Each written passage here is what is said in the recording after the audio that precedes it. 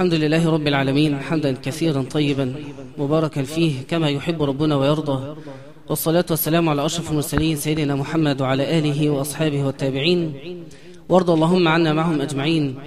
اللهم اجعل تجمعنا هذا مرحوما، واجعل تفرقنا بعده معصوما، ولا تجعل فينا ولا منا ولا بيننا شقيا ولا محروما، اللهم أمين.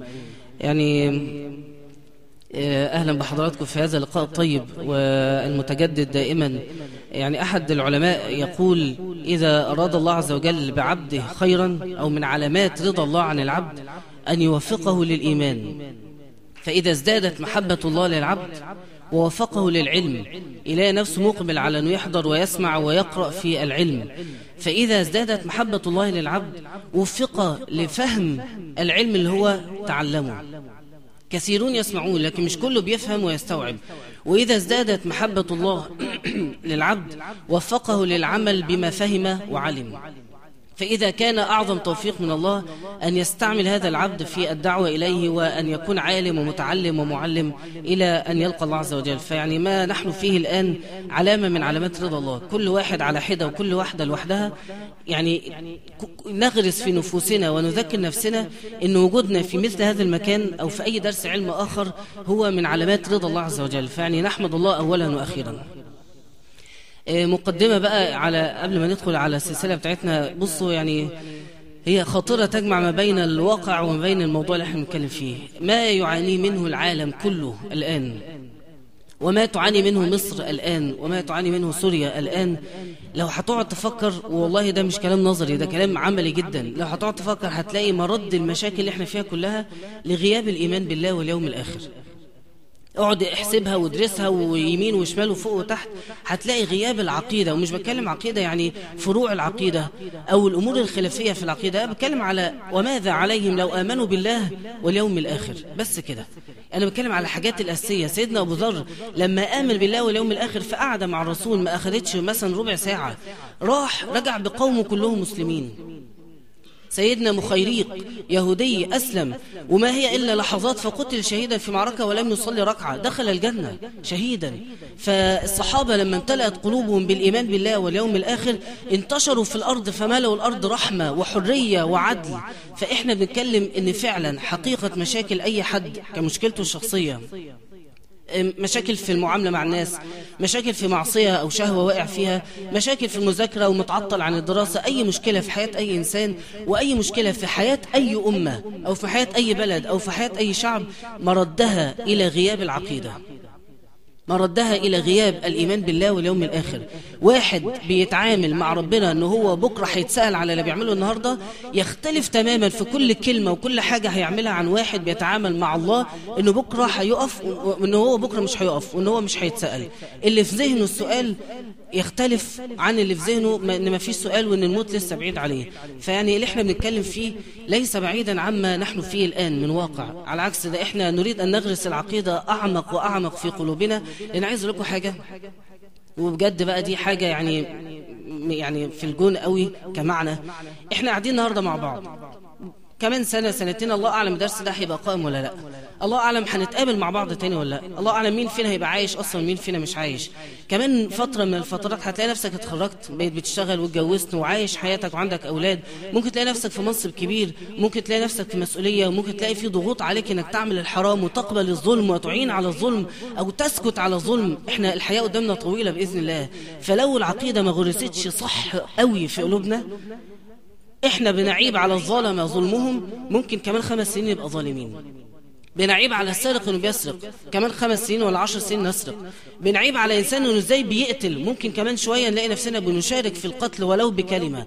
فاغرس العقيده في قلبك غرسا عميقا من دلوقتي. اللي احنا بنتكلم فيه ده اهم ما يتحصله الانسان في حياته. زي ما قلت لك، الصحابي اليهودي لما اسلم ما كانش في حياته كلها ولا حتى سجده ولا ركعه الا الايمان بالله والايمان باليوم الاخر، فدخل الجنه. احنا بنتكلم في موضوع هام ونحتاج إليه أكثر وأكثر في هذه الأيام. نسأل الله تعالى أن ينفعنا بما نقول وأن يرزقنا الإخلاص والعمل بما نقول.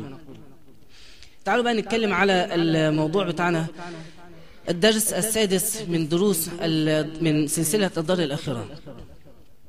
المرة اللي فاتت وقفنا على أواخر أيام الدنيا. احنا عارفين هناك ساعتان، الساعة اللي هي التي تنتهي عندها الدنيا، وكل واحد فينا له ساعته. إذا مات الإنسان فقامت قيامته، ففي ساعتين. فاحنا اتكلمنا في الدروس اللي فاتت كلها على قيامة كل واحد فينا، حسن الخاتمة والقبر وما فيه. المرة الأخيرة اتكلمنا في آخر الدرس على الساعة الأخيرة وقيام القيامة الحقيقية اللي وراءها البعث والنشور. فهقول الحديث مرة أخرى سريعا بدون توقف عند المعاني احنا توقفنا عندها المرة اللي فاتت. يقول النبي في حديث صحيح رواه الإمام مسلم: يخرج الدجال في أمتي فيمكث 40، فيبعث الله تعالى عيسى ابن مريم فيطلبه فيهلكه، ثم يمكث الناس 7 سنين ليس بين اثنين عداوة، ثم يرسل الله ريحا باردة من قبل الشمال، فلا يبقى على الأرض أحد في قلبه مثقال ذرة من خير أو إيمان إلا قبضته، حتى إن أحدكم لو دخل في كبد جبل لدخلت عليه حتى تقبضه. فيبقى شرار الناس على الأرض في خفة الطير وأحلام السباع، لا يعرفون معروفا ولا ينكرون منكرا، فيتمثل لهم الشيطان فيقول: ألا تستجيبون؟ فيقولون: بماذا تأمرنا؟ فيقول أو فيأمرهم بعبادة الأوثان، وهم في ذلك يعبدون الأوثان ويفعلون الحرام. دار رزقهم حسن عيشهم، ثم ينفخ في الصور النفخة الأولى. احنا عندنا 3 نفخات هي موضوع اليوم. ثم ينفخ في الصور فلا يسمعه أحد إلا أصغى ليتا ورفع ليتا، فأول من يسمعهم رجل يلوط حوض إبله فيصعق ويصعق الناس. هي دي النفخة الأولى، نفخة الفزع، أو نفخة اللي هي الإنسان يسمعها وهم شرار الخلق على الأرض، أسوأ مخلوقات ربنا خلقها، وكثير منهم موجودين من الآن بيننا، لكن مش هيبقى على الأرض غيرهم. مش هيبقى في ناس بتحضر دروس ولا بتصلي ولا بتذكر الله، يمكثون على الأرض فعليهم تقوم الساعة. وقيام الساعة في حد ذاته عذاب من الله عز وجل. مظاهر قيام الساعة اللي هنسمعها في الحديث الصحيح الآن مظاهر مرعبة، وهي هتفكرك قوي بأشكال العذاب اللي ربنا كان بيرسلها على قوم عاد وقوم ثمود وقوم نوح، اللي هي عذاب يراه الإنسان رأي العين ولا يجد مفر منهم. حد يعني جرب، وربنا يعافينا جميعا، إحساس الغرق وهو بيغرق؟ حد اتحاصر بنيران؟ حد حس بزلزال عنيف ومش قادر يمسك نفسه ومش عارف يمسك في حاجة؟ حد وقع من مكان مرتفع ومبقاش عارف في لحظة أنا هروح فين وهيحصل فيها إيه؟ هذا النوع من العذاب ربنا عفى عن أمة محمد أن يعذبهم به. الرسول دعا طلب من ربنا أنه لا يعذبنا كما عذب السابقين، واستجيبت دعوته، لكن يأتي في اللحظة الأخيرة هذه الأرض يقام عليها مثل هذا العذاب. يقول النبي صلى الله عليه وسلم: اسمع بقى المظاهر الأخيرة واللحظات الأخيرة من عمر الدنيا اللي احنا عايشين فيها، اللي هي بالنسبة لنا هي كل حاجة، فلوس وأكل وشرب ولعب وسهر وخروج وفسح، كل هذا المتاع هينتهي في لحظة ويصير لا شيء. يقول النبي وهو في طائفة من أصحابه جالسين بينه، يقول: إن الله تعالى لما فرغ من الخلق، لما انتهى من خلق السماوات والأرض، خلق الصور. أول ما ربنا خلق السماوات والأرض وإحنا لسه لم نخلق، خلق السماوات وخلق معها الصور اللي هو هينفخ فيه النفخة اللي تهلك السماوات والأرض ومن فيهن إلا من شاء الله في نفس اللحظة. والأعجب من كده فخلق الصور. الصور حاجة شبه القرن، عارفين القرن يعني حاجة زي البوق. يقول: فأعطاه إسرافيل. خلق السماوات والأرض ثم خلق الصور فأعطاه إسرافيل، فهو واضع عليه فيه فمه واضع عليه، شاخص ببصره إلى العرش لا يطرف، ما بيبربش حتى، ينتظر متى يؤمر أن ينفخ فيه من أول خلقه. عشان كده النبي صلى الله عليه وسلم كان دائما يقول: بعثت أنا والساعة كهاتين. بيني وبين يوم القيامة 1400 سنة اللي احنا عايشينهم والله أعلم هيبقوا كام، هم بالنسبة للرسول كهاتين، إصبعين لازقين في بعض، ما فيش بينهم مسافة زمنية، لأن الآلاف السنين عند ربنا إن يوما عند ربك ك1000 سنة مما تعودون. يعني كأن من يوم ما الرسول مات صلى الله عليه وسلم لحد النهاردة عد حوالي يوم ونص من أعمار الأرض اللي ربنا خلقها. فهو شاخص إلى العرش من بصره ينتظر متى يؤمر له. النبي صلى الله عليه وسلم كان يقول: كيف أنعم. لما كان يلاقي الصحابة أحيانا بيهزروا كتير وهو ممكن يعني كان كثيرا ما يمازحهم ويضحك، وأحيانا مش قادر يستجيب معاهم. ليه؟ فيسأل النبي فيقول: كيف أنعم، إزاي أهدأ وأرتاح.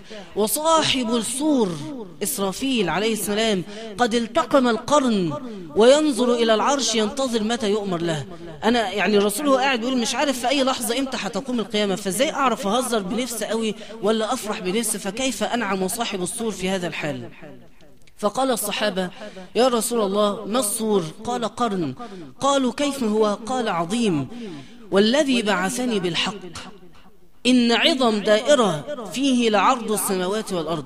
هو عبارة عن شكل دائري اسطواني، دائرة واحدة منه كعظم السماوات والأرض، يعني هي نفخة فيها فعلا تخلي السماوات والأرض تنقلب وكل جزء فيها يختلط بالجزء الآخر. إن عظم دائرة فيه، هذا حديث صحيح، لعرض السماوات والأرض ينفخ فيه 3 نفخات. أما الأولى نفخة الفزع، والثانية نفخة الصعق، والثالثة نفخة القيام لرب العالمين. يأمر الله إسرافيل بالنفخة الأولى فيقول: أنفخ نفخة الفزع، فيفزع أهل السماوات والأرض إلا من شاء الله، ويأمره الله تعالى فيمدها ويطيلها لا يفتر. انت نفسك قد ايه في اي نفخة عايز تنفخها؟ 10 ثواني، 20 ثانية.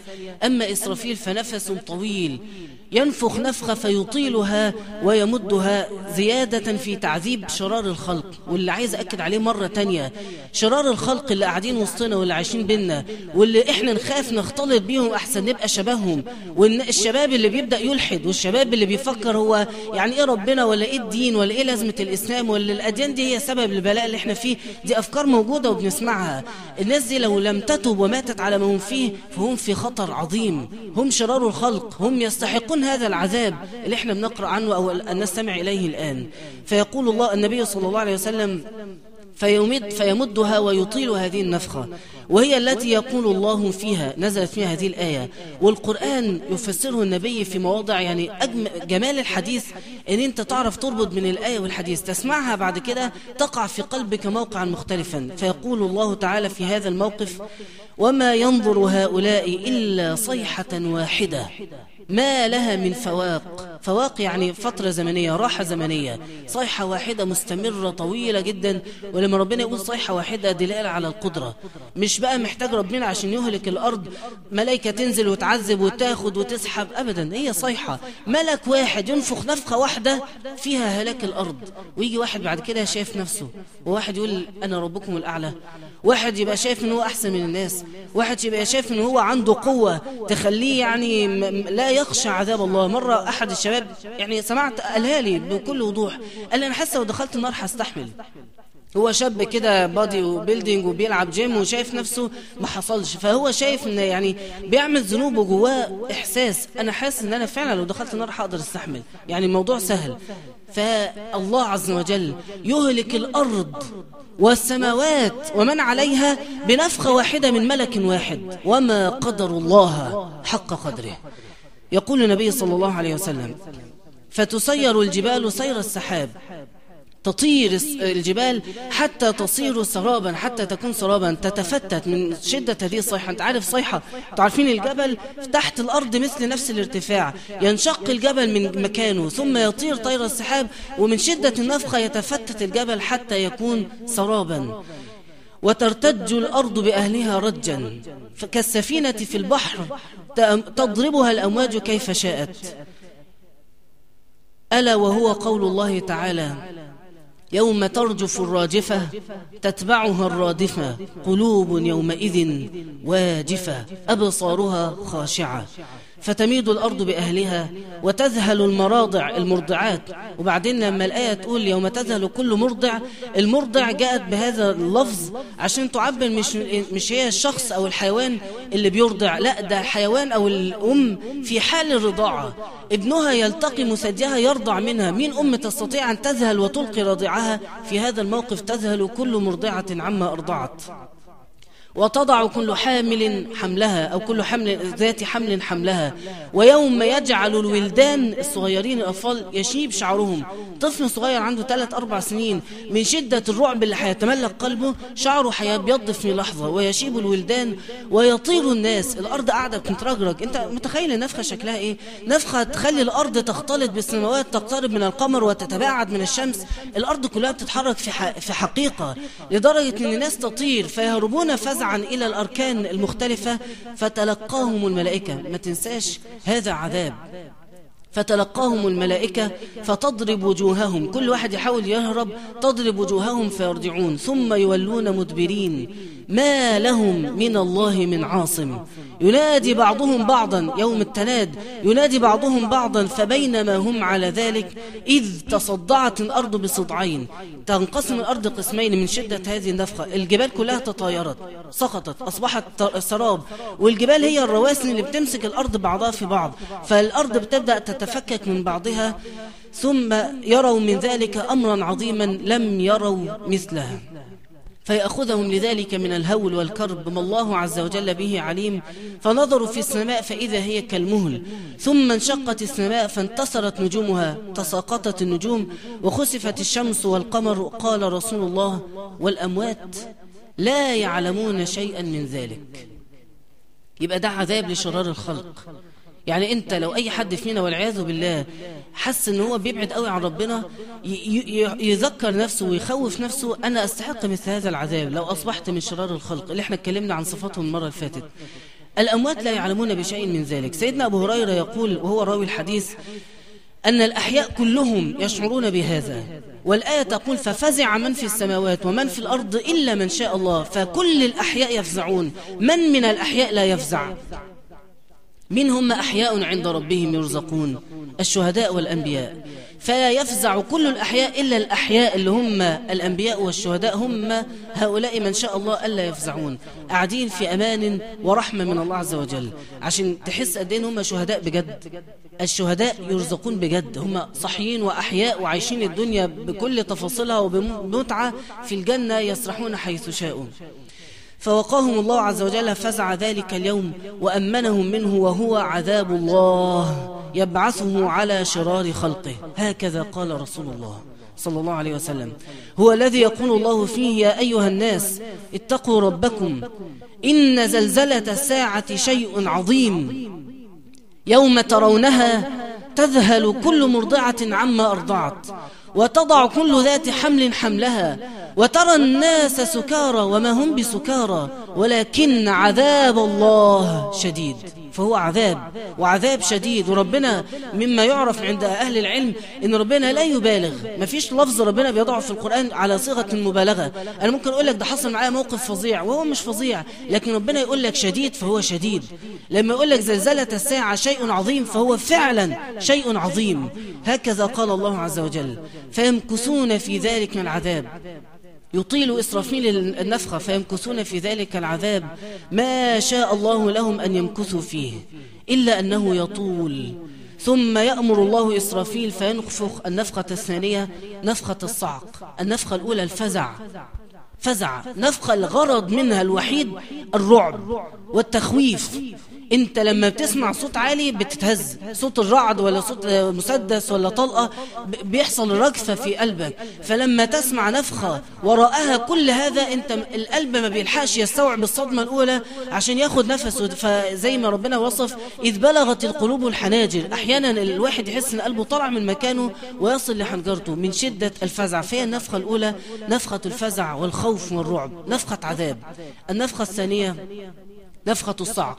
خلاص شرار الخلق أخذوا ليستهلوه الملحدين الوثنيين عبدة الأصنام اللي بيتبعوا أهوائهم الذين لا يعرفون معروفا. يقول لك إيه يعني لما الواحد يصاحب وشايف إن إيه القانون اللي يجرم إن الواحد مثلا يزني ما دام بحرية خلاص يبقى الزنا مش حرام ولا في أي جريمة دي حرية شخصية. فلا يعرفون معروفا ولا ينكرون منكرا. شرار الخلق عند الله عز وجل فيأتون تنفق عليهم نفخة الفزع نالوا ما ينالون من العذاب ثم الآن نفخة الصعق اللي يخمد بها الناس كلهم فإذا هم خامدون. يقول النبي صلى الله عليه وسلم فيصعق أهل السماوات وأهل الأرض والله أعلم إلا من شاء الله فإذا هم خمدوا. كل من عليها فان تماما كلهم يخمدون. خلاص الفزع انتهى فكله يستقر وكله يخمد.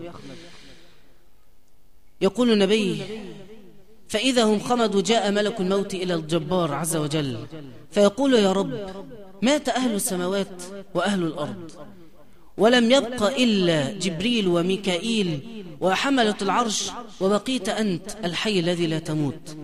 فيقول الله عز وجل ليمت جبريل وميكائيل فينطق العرش فيقول يا ربي جبريل وميكائيل فيقول الله اسكت، هم خلق من خلقي، ليمت جبريل وميكائيل فيموتان.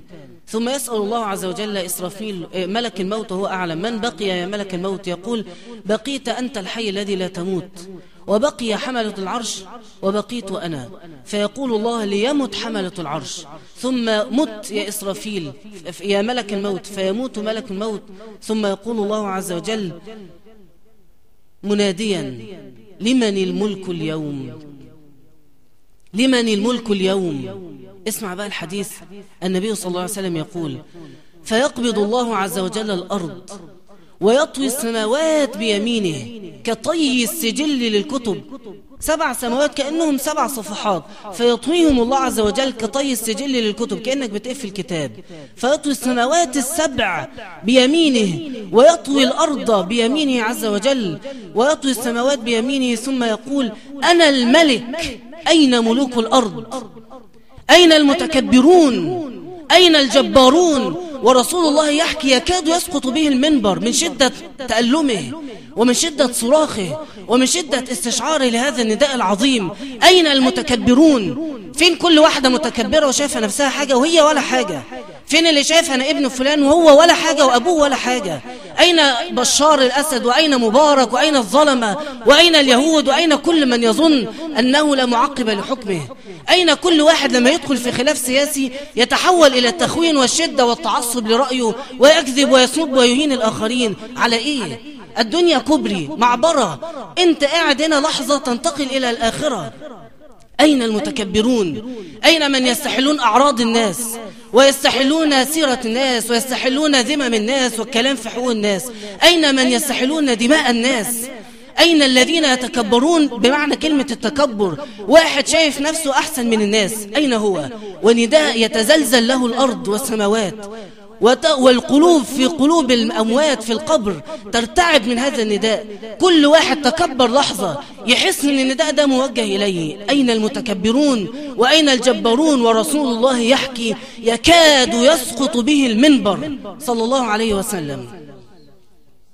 نداء انت محتاج تسمعه دلوقتي قبل ما تسمعه وتخاف منه في الآخرة. كل واحد كده وهو قاعد، انت بتشتغل سياسة ليه؟ انت بتقول رأيك ليه؟ انت بتشتغل في أعمال خيرية ليه؟ انت بتنزل تتكلم مع ناس ازاي؟ وإيه اللي حسه جواك؟ كفى بالمرء اسما، كفى بالمرء معصية، كفى بالمرء سببا أن ينال غضب الله، كفى بالمرء اسما أن يحقر أخاه المسلم. ونقعد نشتم في بعض ونقل أدبنا على بعض ونتكلم في حق بعض. كفى بالمرء اسما أن يحقر أخاه المسلم. المسلم أخو المسلم، كل المسلم على المسلم حرام، دمه وماله وعرضه. فاسمع هذا النداء في الدنيا قبل لما نسمعه في مجال الرعب يقذف في قلوبنا. فينادي ربك فلا يجيب أحد، ثم ينادي الله عز وجل لمن الملك اليوم فلا يجيبه أحد. لمن الملك اليوم؟ مين يملك شيء؟ فين فلوسك؟ فين عربيتك؟ فين بيتك؟ فين أموالك؟ فين حاجتك وممتلكاتك؟ حد يملك حاجة؟ حد في إيده 5 ساغ ولا قرش ساغ واحد في قبره؟ لمن الملك اليوم؟ لا يجيب أحد. ما فيش حد، حتى لو إحنا نقدر ننطق وإحنا مش هنقدر، لكن هنبص حوالينا نحن لا نملك، نحن تراب تحت الأرض، نحن لا شيء. يعني مش حتى إحنا كينونة كده جسد تحت الأرض، إحنا لا نملك حتى هذا الجسد، لا تملك حتى عينا ولا أذنا ولا لسانا تنطق به، فلا نملك ولا حتى الأجساد ولا حتى الأعضاء. لمن الملك اليوم 3 مرات فلا يجيب أحد. فيقول تعالى لنفسه الملك اليوم لله الواحد القهار. ويمكث هذا الكون على هذا الحال 40. فسئل الصحابي أبو هريرة يا أبا هريرة 40 يوما؟ قال أبيت. لم أسمعها من رسول الله. فقالوا 40 شهرا؟ قال أبيت. قالوا ف40 سنة؟ قال أبيت. 40 قرن، 40 إيه بالضبط؟ لكن فترة من الزمن تسمى بال40. فيمكث الكون ما بين نفخة الثانية والثالثة، نفخة الصعق ونفخة القيام، 40. في هذا الفترة الزمنية العجيبة المهيبة اللي محدش فينا فاهم إيه اللي هيحصل فيها.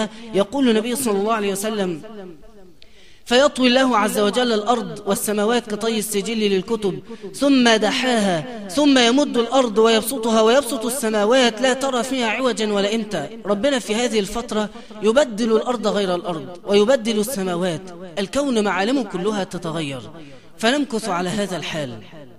ثم يأمر الله عز وجل، ثم يحيي الله عز وجل إسرافيل، ويلتقم إسرافيل الصور مرة أخرى. يقول النبي صلى الله عليه وسلم: فيزجر الله الأرض زجرة. مش فاهمين معناها، لكن يزجرها زجرة، فإذا هم في مثل ما كانوا عليه في الأولى. نرجع زي ما كنا في بداية الخلق، اللي هو إيه؟ من كان في بطن الأرض كان في بطنها، ومن كان على ظهرها كان على ظهرها. هذا الكلام ليس له شرح واضح، لكننا نؤمن به ونصدق به، إن ربنا عز وجل يزجر الأرض فنرجع كما كانوا في الأولى. ثم يأمر الله عز وجل السماء فتمطر 40 يوما، 40 يوم السماء تمطر مطرا كثيفا، حتى يكون الماء فوقهم فوق الأرض، سواء اللي تحتها أو على ظهرها، حتى يكون الماء فوقهم 12 ذراعا. يتعالى الماء من شدة المطر حتى يكون كأنه نهر كبير 12 ذراعا. ثم يأمر الله الأجساد أن تنبت. النبي يقول: كل ابن آدم يفنى إلا عجب الذنب، عظمة في آخر العمود الفقري. هذه العظمة لا تفنى من جسد الإنسان، فمنها ينمو الإنسان مرة أخرى، ينزل المطر، ثم تنبت الأجساد كما تنبت النبات. نقعد كده نتنامى ونكبر واحدة واحدة من هذا المطر، فقد الجسد حتى إذا تكاملت أجسادهم. كل واحد يرجع في الشكل اللي كان عليه في عمر 33، حتى الصغار والكبار كله يصل لهذا العمر إلا ما قبل سن التكليف. ثم حتى إذا تكاملت أجسادهم فكانت كما كانت، ترجع نفس الشكل بتاعك ونفس الهيئة بتاعتك. فيقول الله تعالى ليحيى جبريل: احنا فقط أجساد ولم أزلت أرواحنا حيث شاء الله. ثم يقول الله تعالى ليحيى جبريل وميكائيل فيحييان. ثم يدعو الله بالأرواح، كل الأرواح اللي كانت في مكان، الروح المؤمنة في الجنة تتنعم، والروح الفاجرة في النار تعذب في حياة البرزخ، تدعى كل الأرواح مرة أخرى، فيؤتى بها، تتوهج أرواح المسلمين نورا، وتتوهج الأخرى ظلمة، أو وتظهر الأخرى مظلمة. تيجي الأرواح كلها مجتمعة. الحديث يقول كأنها في هيئة النحل، كأنها أحجام صغيرة، أرواح كثيرة جدا، بعضها مضيء وبعضها مظلم ظلاما كاحلا، والأخرى ظلمة، فيقبضها الله جميعا، ثم يلقيها في الصور الذي يلتقمه إسرافيل عليه السلام. ثم يأمر الله عز وجل إسرافيل أن ينفخ نفخة البعث، النفخة الثالثة والأخيرة، فينفخ نفخة البعث، فتخرج الأرواح من هذا البوق، من هذا الصور، كأنها النحل قد ملأت ما بين السماء والأرض طولا وعرضا، أرواح كثيرة. الأجساد في الأرض نبتت، كل جسد تحت المياه ينبت حتى صار مكتملا، والأرواح تطير في السماء كأنها النحل تملأ ما بين السماء والأرض. فيقول الله عز وجل: وعزتي وجلالي ليرجعن كل روح إلى جسده، فتدخل الأرواح في الأرض إلى الأجساد، فتدخل في الخياشيم، مدخل الروح، فتدخل في الخياشيم، ثم تمشي في الأجساد مشي السم في اللديغ، زي ما السم بيتحرك من جسد الإنسان، تنتشر الروح كما قبضت من عضو ثم نزعت، تنتشر الأرواح في الجسد بهذا الانتشار. ثم تنشق الأرض عنكم، ترد الأرواح في الأجساد بعدما نبتت، ثم تنشق الأرض عنكم، وأنا صلى الله عليه وآله وسلم وأنا أول من ينشق عنه القبر، فتخرجون منها سراعا إلى ربكم تنسلون، يعني زي كأنك بتكب مية بتتزحلق، سرعة شديدة جدا في الحشر إلى الله عز وجل. يقول الله عن النفخة الأخيرة: ثم نفخ فيه أخرى فإذا هم قيام ينظرون. انت متخيل المشهد؟ الأرض، انت دلوقتي جسدك رجع زي ما كان، وألقيت الروح، وأول ما تلقى الروح هتفتح عينك. هي دي أول لقطة، ان انت تفتح عينك فتجد شق في القبر ويبدأ يتحرك ويتزحزح، وتفتح عينك انت مش شايف فوق في ايه، فتتحرك وتنفض التراب عن رأسك. فأول ما يقف الكافرون والفجرة والعصاة والظلمة والكائدون للمسلمين وللبلد بمكر وشر، هؤلاء اللي لم يتوبوا أول ما ينشق عنهم القبر فيقومون وهم طول الوقت في مسافة البرزخ يبشرون بعذاب الله ويبشرون بغضب الله ويبشرون بالنار، ويفتح لهم مقعد من النار يرونه وهم يعذبون في قبورهم فوق العذاب. فأول ما ينشق عنهم القبر ويخرجون من الأجداث من القبور إلى ربهم ينسلون، يصرخون كل واحد منهم صرخة واحدة بفزع رهيب: يا ويلنا من بعثنا من مرقدنا.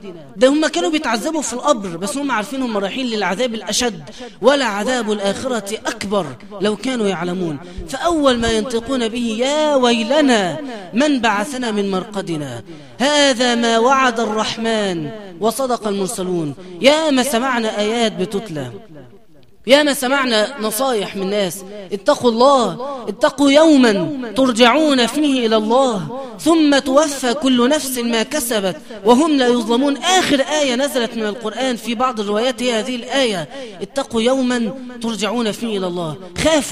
خاف من اليوم ده. لو انت شاب صغير وليك أخطائك، بكرة هتكبر وليك أخطائك. خاف من ربنا وانت صغير وخاف من ربنا وانت كبير.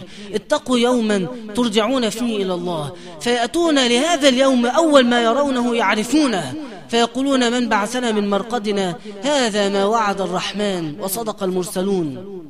إن كانت إلا صيحة واحدة فإذا هم جميع لدينا محضرون. كله يتلم كده يتجمع ويحضرون. فاليوم لا تظلم نفس شيئا. وأما الصالحون ندعو الله أن نكون منهم. يقول النبي صلى الله عليه وسلم فيما يروى عنه: ليس على أهل لا إله إلا الله وحشة في قبورهم ولا يوم نشورهم، ولا ألأ ولا ظلم ولا وحش هم في القبر، ولا يوم يبعثون ولا يوم نشورهم. كأني بأهل لا إله إلا الله، كأني أنظر إليهم، كأني بأهل لا إله إلا الله يقومون من قبورهم ينفضون التراب عن رؤوسهم. قاعدين بينظفوا. مين يقوم في هذا الفزع يقعد ينظف تراب؟ مين يخطر على باله إن وقت زي ده وقت نظافة؟ حاجة لا تخطر على البال. كأني بأهل لا إله إلا الله الروح ردت من الجسد فينتفض الجسد لاستعادة الروح فيه، فيفتح عينيه فينشق القبر فإذا هم قيام ينظرون. هيشوفوا إيه علشان أول ما يراه يطمئن؟ هنحكي عن اللي هم هيشوفوه. فينظرون فيقول النبي: كأني بهم يقومون فينفضون التراب عن رؤوسهم يقولون أول ما ينطقون به: الحمد لله الذي أذهب عنا الحزن. الحاجات الصعبة والابتلاء والدنيا والفتن والهم والكمد، الحمد لله الذي أذهب عنا الحزن، إن ربنا لغفور شكور. دول أهل الإيمان، دول أهل لا إله إلا الله، دول اللي أي حاجة في حياتهم بيتحركوا فيها بينظروا: أيرضى الله أم يسخط الله عن اللي أنا بعمله؟ يا ترى الحاجة دي هتنفعني يوم القيامة ولا هتضرني؟ يا ترى الرأي ده هينفعني ولا هيضرني؟ يا ترى الحزب ده هينفعني ولا هيضرني؟ يا ترى المرشح ده لما هرشحه؟ يا ترى كلمة الحق اللي أنا بقولها؟ يا ترى الصحبة اللي أنا بصاحبها؟ يا ترى القرآن اللي أنا بقرأه؟ يا ترى الكلمة اللي بتكلم بها؟ أي حاجة بعملها في حياتي، أي قرار بتخذه، قرار شكله سياسي اقتصادي علمي نظري عملي أيا كان شكله، يا ترى فيه رضا الله أم لا؟ هؤلاء أهل الإيمان ليس عليهم وحشة، لا ألا لا في القبر ولا في الآخرة. أما اللي أعلى منهم درجة يرفع الله الذين آمنوا منكم والذين أوتوا العلم درجات. اللي أعلى درجة مش بقى يقوموا الحمد لله الذي أذهب عنا الحزن أبدا. اسمع في القرآن: وقال الذين أوتوا العلم والإيمان، الاثنين مع بعض، لا هم متعبدين بس ولا هم يتعلمون بس، جمعوا ما بين العلم والعمل، ما بين الإيمان وبين التعلم والقراءة والتدبر في آيات الله وحفظ القرآن. دول موقفهم مختلف، دول مش بيطمنوا نفسهم، دول بيطمنوا الناس. دول ناس من اليوم تايهين وهم يقعدوا يشرحوا لهم احنا فين. وقال الذين أوتوا العلم والإيمان لقد لبثتم في كتاب الله إلى يوم البعث فهذا يوم البعث. هو ده يا جماعة، انتوا في يوم القيامة. ويقعدوا يتكلموا الناس: من هؤلاء المطمئنون؟ أهل العلم والإيمان. من هؤلاء الراسخون الثابتون في هذا الموقف يوم الفزع الأكبر كما سماه الله أهل العلم والإيمان. الناس اللي كانوا في الدنيا ثابتين على الحق لا يضرهم من خذلهم. الناس اللي كانوا في الدنيا كل أصحابهم يعملوا الغلط بس أنا برضو حامل الصح. الناس اللي كانوا في الدنيا كل الأرض بتقول رأي وأنا شايف ان ده الرأي اللي يرضي ربنا فحامل اللي أنا شايفه بيرضي ربنا. الناس اللي كانوا على علم بكل خطوة بيعملوها أن هذه خطوة ترضي الله يأتون يوم القيامة على علم أنه يوم القيامة ويتكلمون بكل اطمئنان هذا يوم البعث ولكنكم كنتم لا تعلمون فينطقون بهذا الكلام. فأول ما نفتح أعيننا ونرى إيه اللي هنشوفه فيفتح الناس كلهم أعينهم أول ما ينشق القبر وتبدأ فرجة نرى منها الضوء أو نرى ظلمة. كل واحد هيشوف حاجة مختلفة. واحد هيرى واحد مش هيشوف أصلا. واحد هيسمع ويسمع الأصوات وواحد لن يسمع.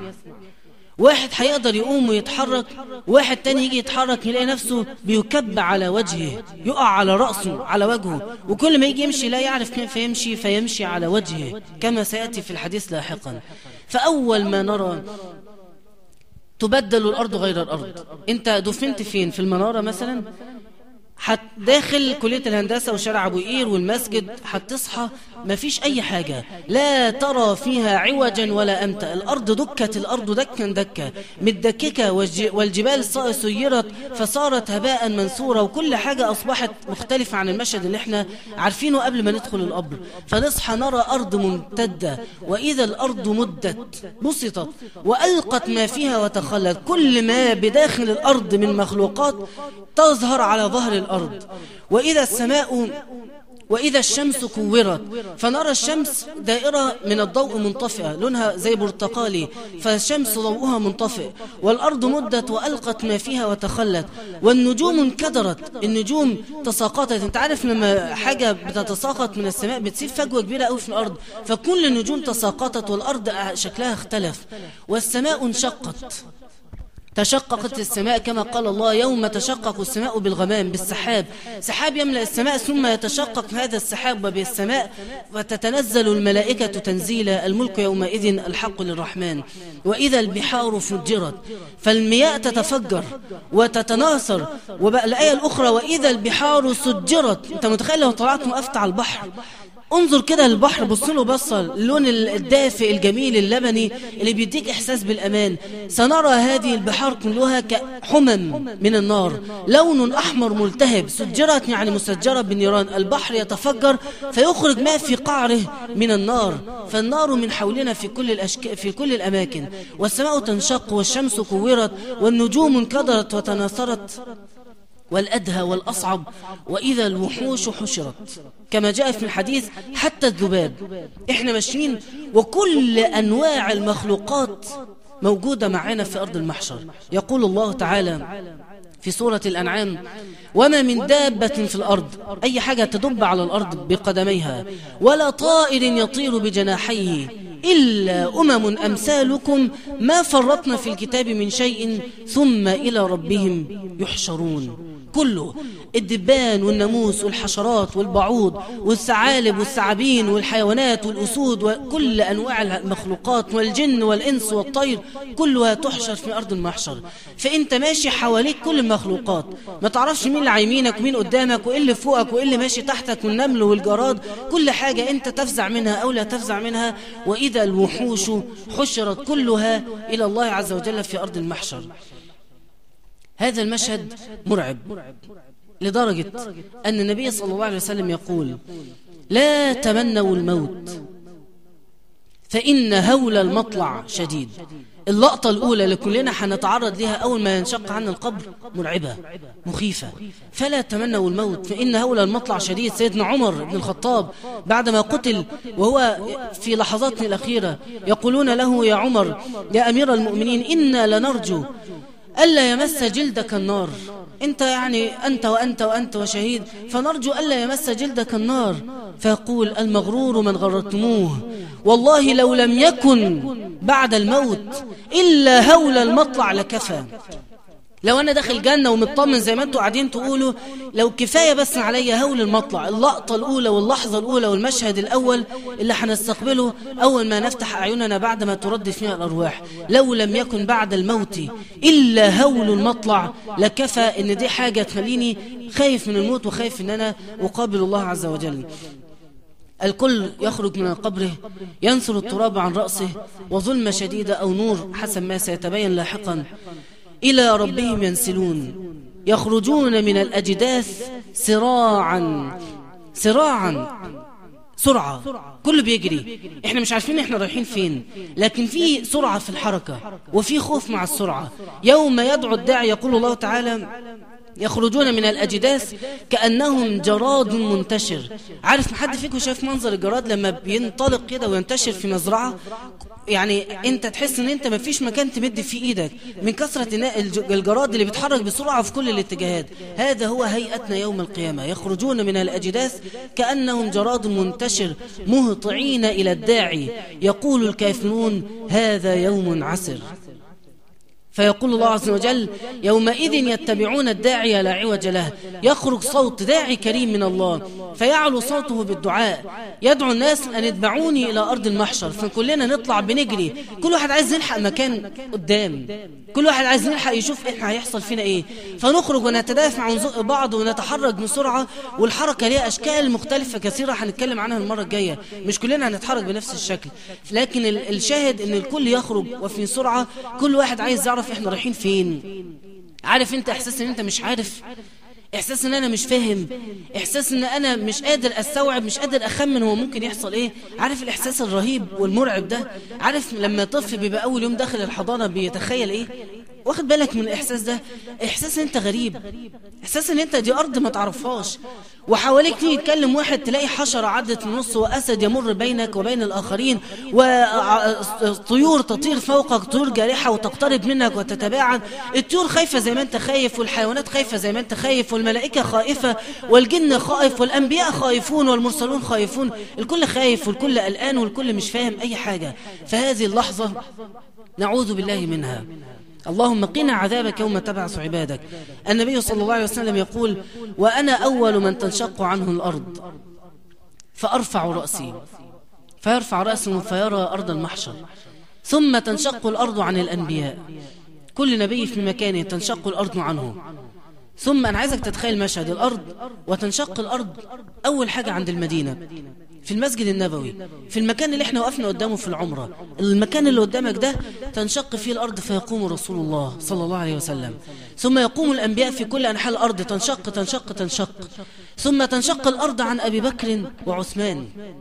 ويقول النبي وأبعث، يمسك سيدنا أبو بكر بيده اليمنى ويمسك سيدنا عمر بيده الأخرى فيرفع كلتا يديه ويقول وأبعث وأنا وأبو بكر وعمر هكذا، فتنشق الأرض عنه ثم عن أبي بكر ثم عن عمر، ثم تنشق الأرض عن أهل البقيع اللي ميتين ودفنوا من الصالحين في المدينة، ثم يتحرك النبي يقود المسلمين الذين انشقت عنهم الأرض في البقيع، ثم يتبعهم أهل مكة الذين دفنوا في مكة.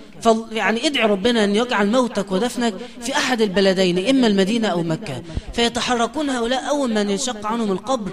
يعني يكفيهم صحبة النبي صلى الله عليه وسلم، يكفيهم ان هم ماشيين في حد بيدلهم وحد بينصحهم وحد بيطمئن قلوبهم، فيتحركون. ثم تنشق الأرض بعد كده عن كل القبور، وكل واحد تنشق الأرض عنه بشكل مختلف، حتى يخرجون جميعا من الأجداث سراعا كأنهم إلى نصب يوفضون. إلى نصب يوفضون، النصب اللي هو التمثال، الصنم الذي يعبد. كان زمان كله يوفد، يعني يجري بسرعة يروح عايز يوطي قدام الصنم ويقدم القربان.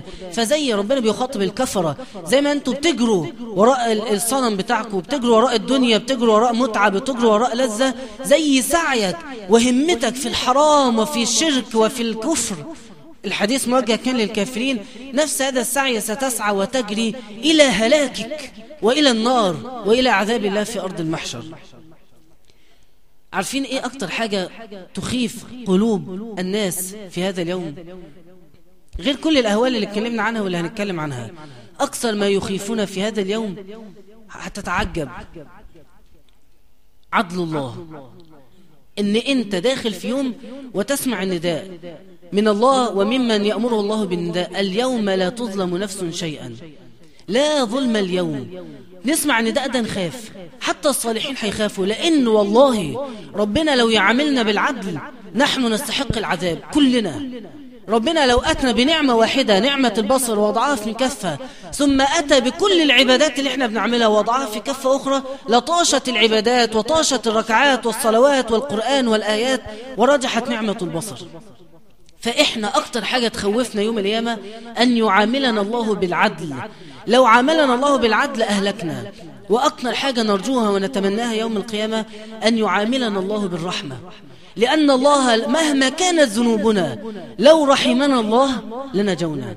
فأنت أكتر حاجة تبقى في الدنيا بتطلبها من الله الرحمة، وأكتر حاجة تخاف منها من ربنا عز وجل أن يعاملك بالعدل، ودي لها أثر على حياتك.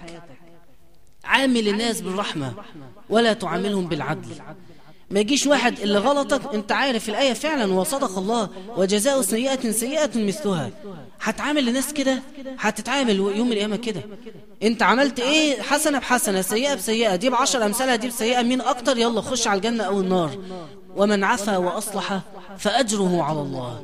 فانت استفيد قوي من المعنى ده، ان انت اهرب من ان ربنا يعاملك بالعدل والانتقام، فلا تعامل الناس بمثل المعاملة اللي هي بالعدل ولا بالانتقام. وانت تتمنى ان ربنا يعاملك بالرحمة، فعامل الناس بالرحمة. اللي يغلط في حقك سامحه، اللي يزعلك ويقولك آسف اقبل أسفه. لما تيجي تقول لربنا يوم القيامة: يا رب أيوة أنا غلطان آسف، فيقبل الله منك العذر. ومن الدعاء المأثور: اللهم اجعل عذرنا بين يديك مقبولا. فأنت عامل الناس بما تحب أن يعاملك الله عز وجل به.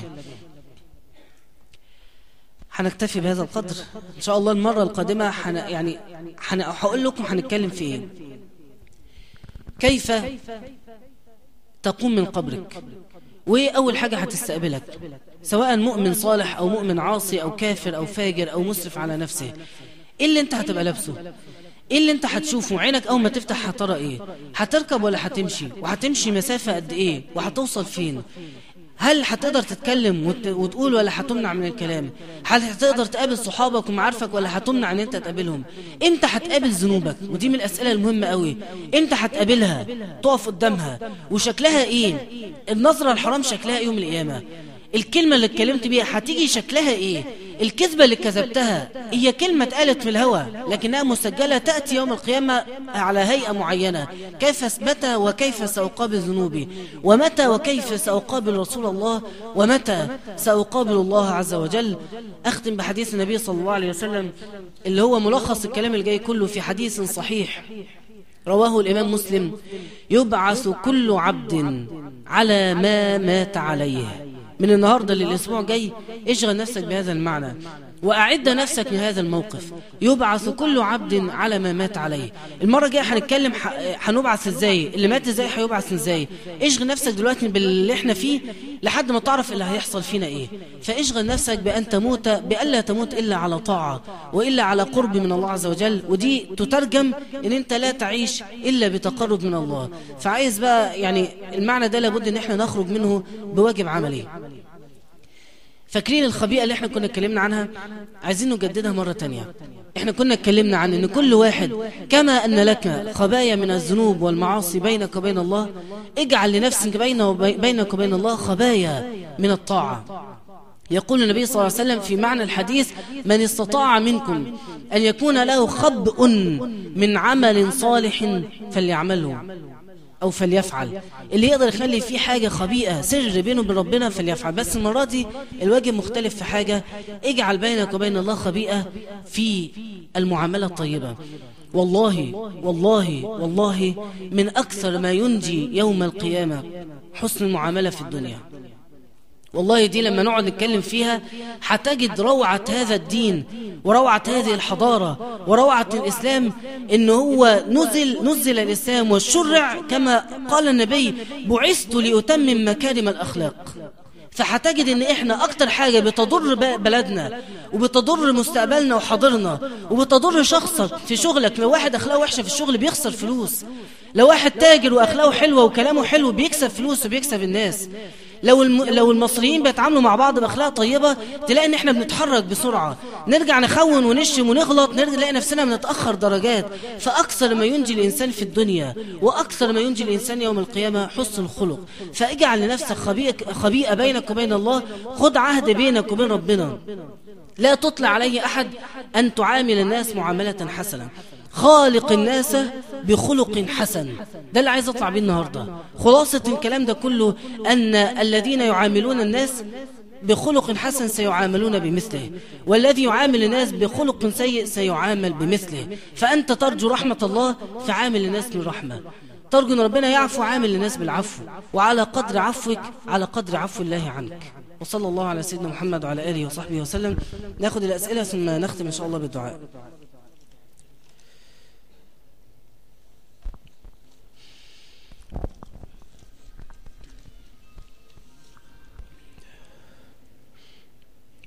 حد بيقول أنا سمعت عن الصلاة وعقابها وثوابها بس لسه مش منتظمة، وساعات بجمع صلوات بس نفسي أنتظم في الصلاة جدا، أعمل إيه؟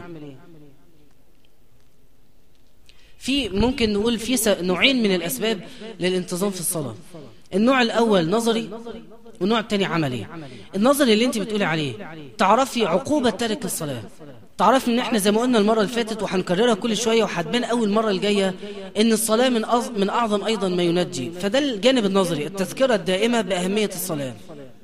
الجزء الثاني الجزء العملي، ايه الحاجات اللي بتخليكي تتعطلي عن الصلاة؟ ايه الحاجه اللي بتخليكي تجمعي؟ ببقى بره ومش متوضيه ومكسله اتوضى، يبقى احرصي ان انت ما تنزليش من بيتك الا متوضئه. ببقى بره ومكسله اتوضى، احرصي ان انت تلبسي اللبس اللي يسهل لك في الوضوء. فدايما الواحد يبقى يدور ايه الاسباب العمليه اللي تساعدني على الصلاه. بتنسي الصلاه تفاجئ ان ميعاد الصلاه دخل على الصلاه الثانيه، خلي معاكي ورقه نتيجه ولا اي برامج اللي بتنزل على الموبايلات فيها مواعيد الصلاه. اعملي جرس عند كل ميعاد، اعملي الارم عند كل ميعاد للصلاه، يضرب الجرس ده قبلها ب5 دقايق وب10 دقايق عشان تلحقي تهيئي وقتك. المهم في اسباب نظريه وفي اسباب عمليه، لكن لا عذر لتارك الصلاه او المقصر في الصلاه. نفخة الفزع، كيف يشيب الصبية في الثالثة أو الرابعة أي أطفال؟ هل يمكن أن يكون الطفل الذي لا حساب عليه من شرار الناس؟ بصوا الكلام ده الصحابة سألوه للنبي صلى الله عليه وسلم، ويعني هي بدأ الكلام بعذرا لجهلي. يعني الجهل ليس عيب حتى تعتذري منه، كلنا جهلة، كل واحد فينا جاهل بحاجة، فالسؤال هو مفتاح العلم. فكيف يشيب الصبية وهل هم يعذبون؟ هم يشيبون، لكن يبعث كل إنسان على نيته كما قال النبي صلى الله عليه وسلم. فمش معنى أن هم يشيبون أن هم تعذبوا، ومش معنى أن هم يعني ماتوا صغيرين أو أطفال أن هم لا يستحقون العذاب. النبي قال هو علمهم عند الله، ما نقدرش نجزم أبدا نقول فلان ده من أهل الجنة أو من أهل النار، مش بتاعتنا. نفخة الصعق، هل لله سبحانه وتعالى يمين أو يسار يطوي بها السماء؟ ده سؤال يعني جميل. النبي صلى الله عليه وسلم كان كلما قال يمين الله يعني يقول يطوي السماء بيمينه، يقول النبي وكلتا يديه يمين. طيب هتترجمها ازاي؟ هتقولها ايه يعني؟ زي كلتا يديه يمين، هتعرف توصل لها؟ مش هتعرف. فالنبي صلى الله عليه وسلم او الصحابة كانوا في هذا العلم يرددون قول الله والراسخون في العلم يقولون آمنا به كل من عند ربنا نؤمن بما جاء عن الله على مراد الله. هي كده كلتا يديه يمين. ازاي واحنا عارفين بكره هناكل ايه ولا بكره هيحصل فينا ايه عشان نفكر ازاي نعرف الله كيف كلتا يديه يمين؟ مش هنعرف. ده احنا مش عارفين الحاجات اللي حوالينا، مش عارف اللي جنبك بيفكر فيه. عايز تعرف ربنا ما يشغل الله عز وجل؟ انت مش عارف اللي قدامك ده بيحبك ولا بيكرهك. هتعرف نقول ربنا عز وجل كيف شأنه؟ فيعني ما تشغلش بالك بالحاجات دي، ناخذها ونمرئ زي ما العلماء يقولوا نمرها كما جاءت. هي جات لنا كده في الحديث، نقول الحديث بنصه، ما نحاولش نوصل لما وراء هذا المعنى.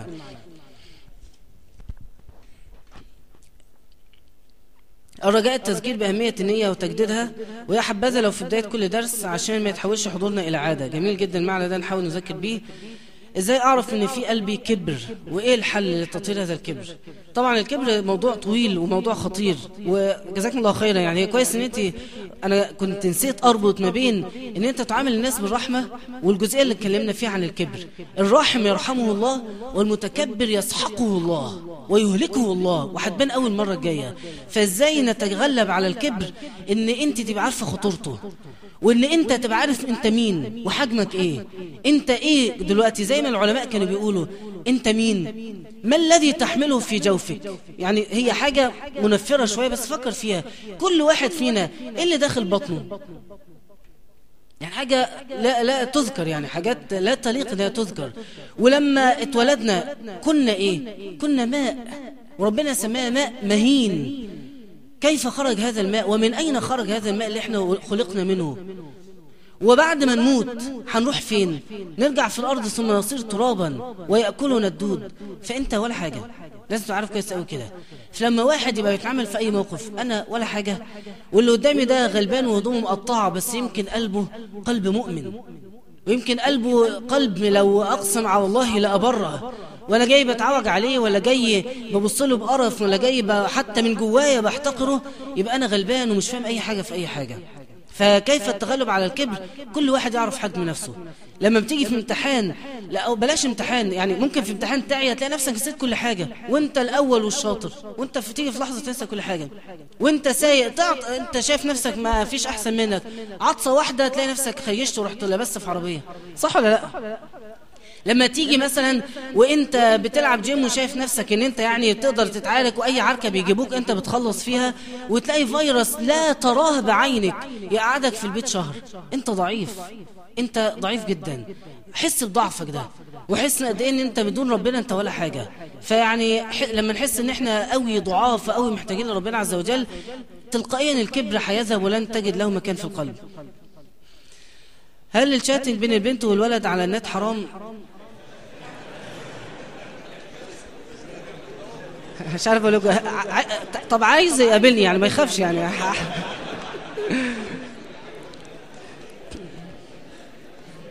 والله يعني بصوا هقول لكم حاجه. العلاقه بين البنت والولد للمره، العلاقه يعني ماشي، وفي طقم واقف فرح يقعد يقول لي قول زي كل مره، صح كده؟ طيب بصوا، العلاقه بين البنت والولد ما فيش حاجه فيها، مش هقدر اقول لك دلوقتي هي حرام ولا هي مباحه. الموضوع مرتبط اللي بيحصل في النص، والموضوع مرتبط اللي بيحصل ده يعني في حاجات بتحصل. ممكن بكلم واحده وانا زي اختي وهي زي اخوها، لكن انا من جوايا مش شايفها اختي، وأرى الفتنة اللي فيها، وأرى أن هي شكلها كويس وأن هي تجذبني، وممكن هي تعجب بحاجات فيها. فالموضوع مرتبط جدا بالتقوى، مرتبط بقلب كل واحد. فربنا عز وجل لما بيحرم حرام، التشريع اللي بينزل، ودي نقطة جميلة ومهمة، التشريع لما بينزل على أضعف الناس إيمانا. لما ربنا عز وجل، خدوا المثال ده، لما قال لأمهات المؤمنين، أنت تتصور واحد ممكن يشغل باله بزوجة النبي صلى الله عليه وسلم ولا يتأثر بصوتها؟ حاجة ما تخطرش على البال وحاجة ما تنفعش. وبعدين انت بتكلم مين؟ مش بتكلم ناس تعبانة، ده انت بتكلم صحابة، ورغم كده ربنا يأمرهم يقول ايه؟ فلا تخضعن بالقول. ليه بقى؟ ليه التشريع ربنا يقول لأمهات المؤمنين الطاهرات العفيفات لما يكلموا صحابة الأطهار العفيفين لا تخضعن بالقول، خشيني صوتك، خلي بالك انت طبيعتك امرأة صوتك رقيق، فلا تخضعي بالقول. ليه؟ فيطمع الذي في قلبه مرض. فربنا لما بيشرع ولما بيحرم ولما بيضع حدود بيحطها على أدنى ناس. انت ممكن تلاقي جروب 20-30 واحد صحاب ولاد وبنات وبيعملوا أعمال خير مع بعض وحاجة جميلة جدا، واحد بس فيهم في قلبه مرض، فعلشانه يبقى بلاش الشات، وعلشانه يبقى خلي الجروب ده في أعمال الخير الولاد لوحدهم والبنات لوحدهم، وعلشانه لما بنتقابل في الكلية يا ريت ننفصل في المدرجات وننفصل في القعدة وننفصل في الكلام، علشان ممكن واحد بس يطلع في قلبه مرض. فربنا لما بيحرم بيحافظ على المجتمع كله من فساد واحد بس فيه، فربنا بيحافظ علينا. فلما نيجي نسأل حرام ولا حلال، أنا مش عايز أقول حرام وحلال، عايز نتعامل مع الله إن إحنا نقدر رحمة ربنا بينا، بيرحمنا أحسن نقع في بلاوي ومصايب وحرام. ربنا يقول لك بلاش تكلميه على النت، أحسن انت خديها كده احسن، ممكن مع الوقت يتطور الكلام لامور حرام. بلاش تقعدوا مع بعض اعداد كتير وتنظروا وتتصاحبوا وتبقوا بتخرجوا زي يعني بدون اسباب، الزماله اللي بتجمعكم بتخرجوا بقى وهم اصحابي وهي صاحبتي، احسن ممكن تقع في الحرام. فانت لا تتعامل مع الحرام والحلال ان هو فرض واكراه، تعامل معاه ان دي رحمه من ربنا، بيحافظ على دينك وبيحافظ على الإيمان في قلبك، وشايفك شاب جميل مؤدب مسلم محترم، وعايزك لما تكبر تفضل بهذا، فيحافظ الله عليك بأن هو يمنعك من الاختلاط بالبنات اختلاط كثير حتى لا يتأثر قلبك به. فكل واحد يحرم اللي يحرمه على نفسه، ويبيح اللي يبيحه بنفسه، وربنا رقيب على كل واحد في قلبه. هل يتساوى قراءة القرآن مع الاستماع إليه؟ لا تتساوى. قراءة القرآن لها أجر أعظم من الاستماع للقرآن، وللكل أجر، ده له أجر وده له أجر. هل لو في ذنب بعمله ثم بتوب ثم أفعله ثانية على اعتقاد أن الله تواب رحيم، هل يجوز لي التوبة؟ بفعله ثانية على اعتقاد أن الله تواب رحيم، دي غلطة. تجوز لي التوبة تجوز لأي حد، لكن برجع أعمل الذنب وأقول إيه أصل ربنا غفور رحيم، ده باب للكفر. عارف ليه؟ لأن هي بتبدأ كده مع الوقت هتلاقي نفسك، مش معنى كده ان ده كفر، ده باب بيفتح باب، مش بس باب للحرام، لا بيفتح باب يصل بالإنسان إلى الكفر، إنه يتهاون في الحرام. فالعلماء يقولوا لا تنظر إلى حجم المعصية أو صغر المعصية، ولكن انظر إلى عظمة من تعصي. فلما يصغر الذنب في عينك يعظم عند الله، ولما يعظم الذنب في عينك يصغر عند الله. فأنت تعامل مع الذنب على أنه هو يعني لا، أنت لازم تعرف أن الله شديد العقاب وأن الله غفور رحيم. هتنظر لوحدة بس، أنت دخلت في دائرة الذين يأمنون مكر الله ولا يأمن مكر الله إلا القوم الخاسرون، كما جاء في سورة الأعراف. فأنت لما تلاقي نفسك هتوصل لمرحلة الأمان، يا عم ربنا تواب رحيم، لا افتح بقى آيات العذاب وافتح أحاديث العذاب وشوف ربنا كيف يفعل بالعصاة والمجرمين عشان ترتدع عن هذا الحرام. التقرب من الأقارب أو العائلات تجلب المشاكل، فهل التجنب عنهم يعتبر تقصير في الصلة؟ لا، صلة الرحم حاجة والود حاجة تانية. أنا أصل الرحم يعني لا أقطعها، طالما أنا مش بقطع، بس في علاقة في المناسبات، كل فترة بتصل وبسأل بزور وبيزوروني في حدود تمنع الاختلاط اللي بيجيب من وراه مشاكل. ليس الصلة ليس قطيعة، على العكس، أنت كده بتاخدي بالأسباب اللي تمنع القطيعة. ممكن لو اختلطت بيهم قوي نرجع نقطع مع بعض، لا الأحسن هخلي في حدود، سواء بقى قرايب جيران صحاب، المهم أخلي الحدود اللي تحافظ على العلاقة اللي بيني وبينهم. هل نحاسب على التفكير؟ لا، لكن التفكير لو طول في الوقت ممكن يتحول إلى إرادة وعمل، فإحنا مش بنتحاسب عليه، لكن ربنا مش هيحاسبنا عليه، لكن إحنا نحاسب نفسنا على تفكيرنا، فنقاوم الفكرة قبل ما تتحول إلى عمل فتبقى صعبة. هل ممكن ناخذ ذنوب على التفكير؟ لا، ليس عليها أي ذنب بإذن الله تعالى، إلا التفكير في الحرام، ده المكان الوحيد اللي بنحاسب فيه على الفكرة، على مجرد التفكير في الوقوع في الحرام. ازاي ابقى اقوى من الشيطان ومن نفس الاماره بالسوء؟ والله ده موضوع طبعا طويل، بس يعني لعل السلسله اللي احنا بنتكلم فيها من اكثر الامور اللي تقوي الايمان. وقوه الايمان هي تبقى تضعف الشيطان، كيد الشيطان يتعاظم ويقوى واحنا ايماننا ضعيف، ويتصاغر كيد الشيطان لما يقوى الإيمان. حتى أقول لكم حديث جميل، إن يوم عرفة لما الحجاج يمتلئون إيمانا ورحمة في الله، النبي صلى الله عليه وسلم يقول فيتصاغر الشيطان حتى يصير في حجم قد كده، يعني حجم مش فاكر إيه، بس حجم صغير جدا. فالشيطان فعلا يتصاغر كل ما يعلو الإيمان في قلبك، فكل ما على الإيمان بالدروس العلم بقراءة القرآن كل ما تصاغر كيد الشيطان. آخر سؤال، أشعر بغربة في الدنيا ونفسي أبدأ أتقرب إلى الله، فعايزين نصيحة للبداية. والله برضو الموضوع اللي احنا نتكلم فيه هو أهم بداية، ده اللي أنا بدأت بيه مقدمة الدرس النهاردة، الإيمان بالله واليوم الآخر، هي ما يدور حولها الدنيا وما يدور حوله اليوم الآخر. فيعني دي أظن أهم بداية للتقرب إلى الله عز وجل. غض البصر للأولاد والبنات ممكن نتكلم عنه؟ طبعا ممكن نتكلم عنه يعني. طب ما نسمع ربنا قال ايه، يعني نذكر بالآية ونختم بها. قل للمؤمنين يغضوا من أبصارهم، وقل لمين؟ للمؤمنين. اللي هيفهم الكلام وهيوصل لقلبه مؤمن على طول، واللي الكلام مش هيوصله يبدأ يخاف من إيمانه. قل للمؤمنين يغضوا من أبصارهم وإيه يعني البصة دي؟ يعني هي دي حاجة حرام؟ هي صغيرة فعلا، بس اسمع بقية الآية بقى. قل للمؤمنين يغضوا من أبصارهم ويحفظوا فروجهم ذلك أزكى لهم، أطهر لهم، أنظف لهم، أرحم بهم، ذلك أزكى لهم، إن الله خبير بما يصنعون. وقل للمؤمنات يغضضن من أبصارهن ويحفظن فروجهن ولا يبدين زينتهن إلا ما ظهر منها. جزاكم الله خيرا. نختم بالدعاء، وأوصيكم والله في الأيام اللي احنا فيها بالتكثيف الدعاء. يعني ادعي كتير قوي في أي وقت وفي كل وقت لمصر ولما يحدث في مصر ولما يحدث الأمة كلها. جزاكم الله خيرا. اللهم لك الحمد، أنت نور السماوات والأرض ومن فيهن، ولك الحمد. أنت ملك السماوات والأرض ومن فيهن، ولك الحمد. أنت قيم السماوات والأرض ومن فيهن، ولك الحمد. لك ملك السماوات والأرض ومن فيهن، فلك الحمد.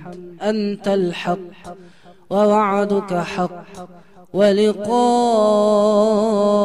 حق، والجنة حق والنار حق والساعة حق والنبيون حق ومحمد صلى الله عليه وسلم حق. اللهم نحمدك حمد الشاكرين ونثني عليك ثناء العارفين، حمدا يوافي نعمك ويدافع نقمك ويكافئ مزيدك. سبحانك ربنا ما عبدناك حق عبادتك، سبحانك ربنا ما شكرناك حق شكرك، سبحانك ربنا ما قدرناك حق قدرك. اللهم أقرئ نبينا منا السلام، اللهم بلغه عنا السلام. اللهم صل وسلم وبارك على نبينا محمد وعلى آله وأصحابه والتابعين. اللهم اهدنا لما اختلف فيه من الحق بإذنك، إنك تهدي من تشاء إلى صراط مستقيم. اللهم أرنا الحق حقا وارزقنا اتباعه، وأرنا الباطل باطلا وارزقنا اجتنابه. اللهم دلنا بك عليك، اللهم هب لنا منك ما يقربنا إليك. اللهم خذ بيدينا إليك أخذ الكرام عليك. اللهم نسألك هداك، وأن ترزقنا تقواك، وأن تجعلنا نعبدك كأننا نراك. اللهم ارزقنا الإيمان الصادق واليقين حتى نعلم أنه لا يصيبنا إلا ما كتبت لنا.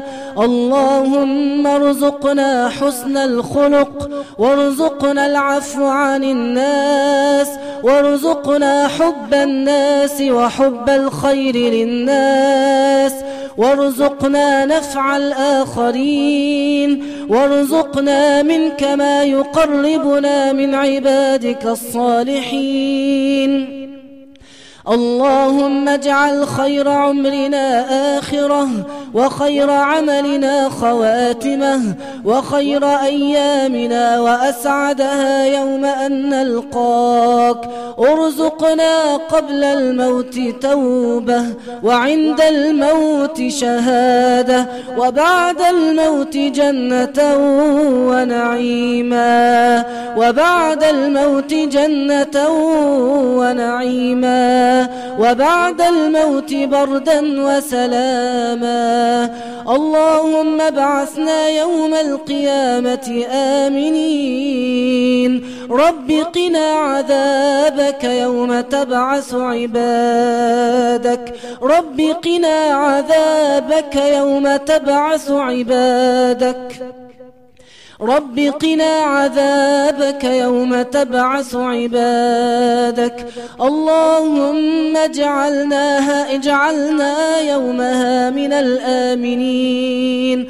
أنزل على قلوبنا السكينة. أنزل على قبورنا الضياء والنور والفسحة والسرور وجميع أمواتنا وأموات المسلمين. اللهم احفظ مصر آمنة رخاء وسائر بلاد المسلمين. اللهم ول علينا من ترضاه أنت لنا. ول علينا الصالحين المصلحين. واجمع كلمة المصريين على كلمة الحق يا أرحم الراحمين. من كادنا فكده، ومن بغى علينا فخذه، ومن أرادنا بسوء فرد كيده في نحره. اللهم من شق علينا فاشقق عليه، ومن رفق بنا فارفق به. هيئ لهذا البلد أمرا رشدا. اللهم نجنا من الفتن ومن كيد الكائدين ومكر الماكرين، ومما يحاك لنا من مكر الليل والنهار. إنك غالب على أمرك، ولكن أكثر الناس لا يعلمون. فوضنا أمرنا إليك وتوكلنا عليك، فلا تكلنا إلى أنفسنا طرفة عين. اللهم ومكن لإخواننا المستضعفين في سوريا، وعجل بفرجك واحقن دماءهم، إنك ولي ذلك والقادر عليه.